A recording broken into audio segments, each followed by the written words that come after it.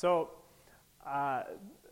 when I came across the text for this week of Jesus entering the temple, turning the tables over, it seems kind of strange, doesn't it? I mean, Jesus being in the temple, this is exactly what you would expect to be going on in the temple.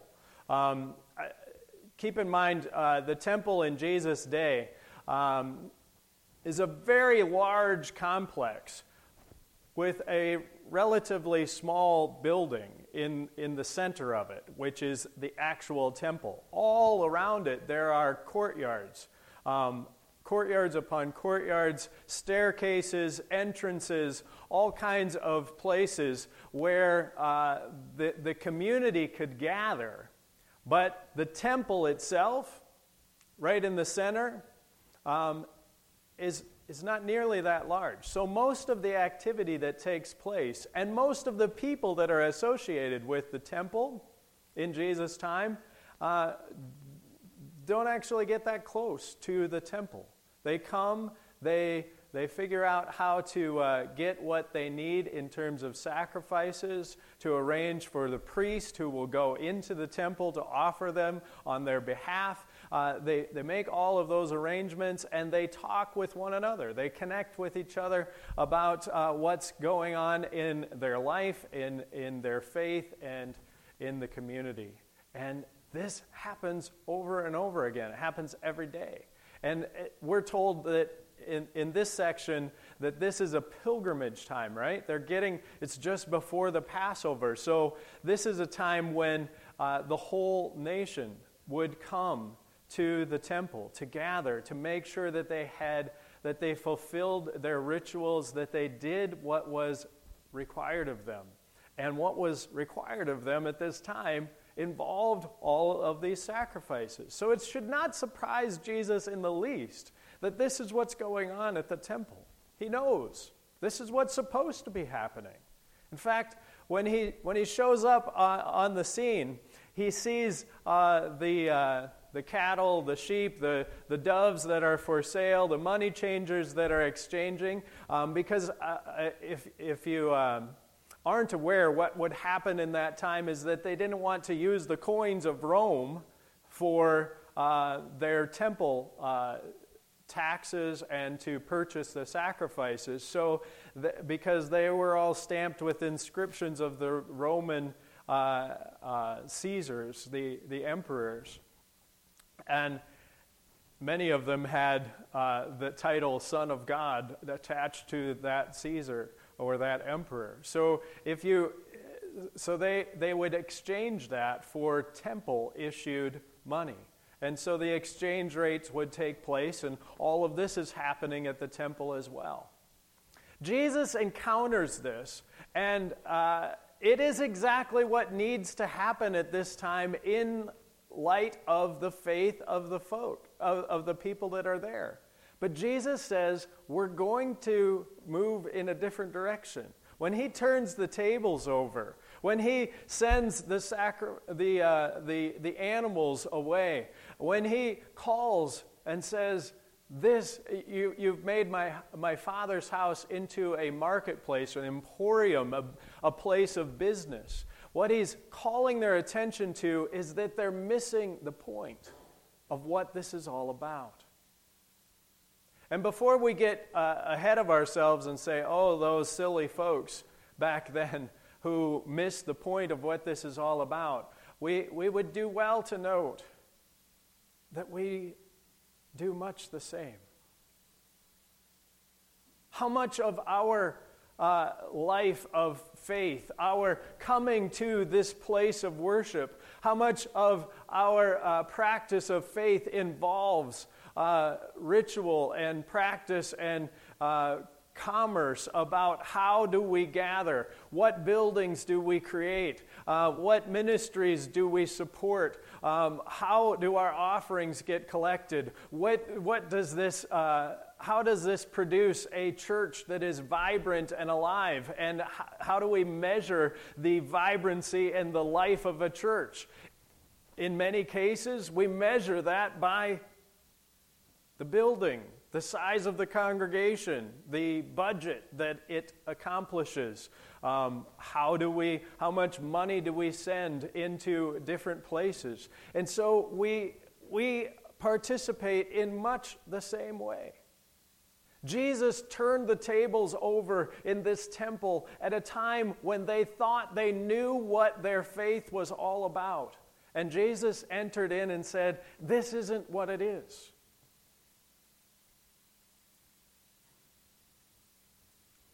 We're coming up on the 1-year anniversary of when our tables were turned, are we not? When we thought we knew what our faith and our church was all about. And the tables were turned a year ago, and we couldn't do much of what we thought was so vital and important for us to be church, to gather for worship at the proper time, to make sure there was coffee prepared for everyone to enjoy as we gathered in the narthex, to all of the fellowship events that we love. Don't get me wrong. I love all of that. I long for it to be part of it, of what we do again. But the reality is that isn't the work of the church. And the measure of the church is not about how many people get together to huddle with one another around the coffee pot. It's not where we measure our worth, our value, and our ministry.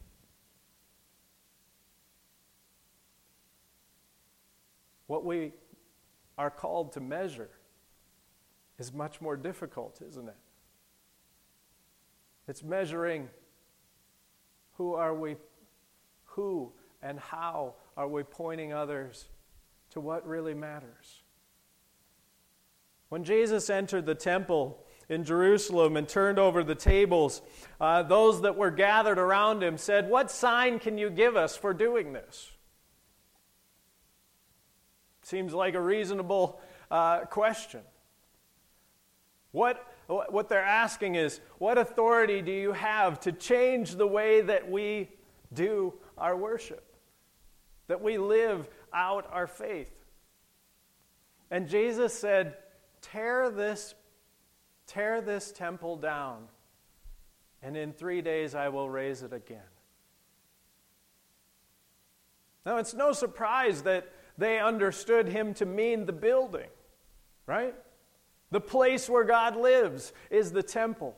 But Jesus, his disciples were told later, after his resurrection, they remembered what he had said, and they realized he wasn't talking about the building. He wasn't talking about the marketplace. He wasn't talking about the sacrificial system that was all around it. He wasn't talking about tearing all of that down. What he was talking about was himself. And what he was doing was naming that all of that stuff isn't where God lives. Where God lives, the temple, was Jesus himself. And that is what our worship is called to be about. Jesus. What is Jesus? Where is Jesus? What is Jesus calling us to? Where is Jesus headed? And where Jesus is headed is giving his life on a cross for the sake of a world that misses the point. And that includes you and me. Where Jesus is headed is giving his life for the sake of sinners who fill churches and synagogues and mosques and every other place of worship on the planet. And God sent Jesus, who gave himself for us all, to call us not to abandon everything, but to see that this is not where life is, that life is found in Him. And that all of this stuff that surrounds us is not there to distract us from the one truth that matters. Jesus is in our midst, and He calls us to live for God alone, for Him alone, to do what we do, not so that we can check off our list and say, well, I've accomplished enough. You see, I don't believe that our faith is about buildings or rituals. It's not about any of that. It always amazes me. I don't watch it a lot because we have other shows in our household that others want to watch more. But I enjoy The Voice on NBC, and they just started a new season, and my favorite part of it is the beginning of it. I hardly ever finish the season, but I always like watching the auditions at the beginning and hearing the stories of the people that are performing. What always surprises me is how many times you hear about these folks that have a talent for singing, and they all come up, and not all of them, but there's a whole lot of them who will say in the course of their story, well, I started singing at church. And then. And, you know, if you didn't know anything about the church, you might come away from watching The Voice thinking that the point of the church is to train singers.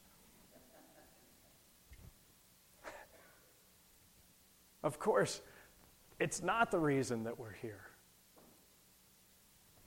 But we sure do enjoy it. We like it. It happens.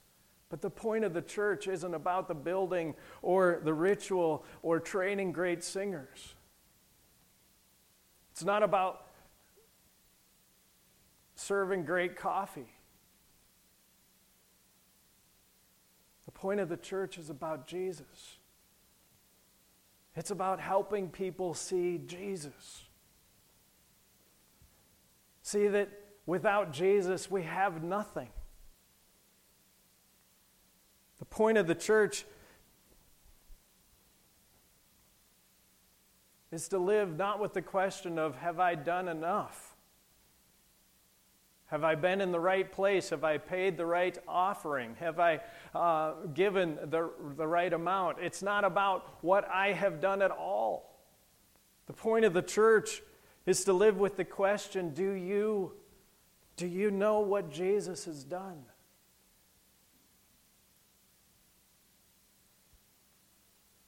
And we ask that of ourselves, and we ask that of everyone else that we meet. Do you know what Jesus has done? Because Jesus turns the tables of our lives. When we become distracted with the results and the surroundings of everything that we do, Jesus turns the tables and says, this is not where life is. Look at what's standing right in front of you. Look at the one who goes to the cross to give you life. That's a crazy message. The Apostle Paul says it right. It is foolishness. The wisdom of God is foolishness to us. How on earth can God give life by dying? Just watch. Just look. And see, this is who Jesus is. And God is in the business of turning the tables so that rules aren't about limits, but about freedom. So that death isn't about giving up, but starting again, starting anew. so that worship isn't about singing, but about living and pointing to the one who gives us a reason to sing. May God turn your tables this week again. May we be open to the way that God upsets our life, not so that it can be a mess, but so that we can truly see what matters. And may God be the one who leads us to work at what makes a difference, to help others to see the one who gives his life for you, for me, and for all, the only one around whom we can gather and receive the gifts of God among us. May Jesus be our center, our whole, and our everything as we live for him as God's people in the world. Amen.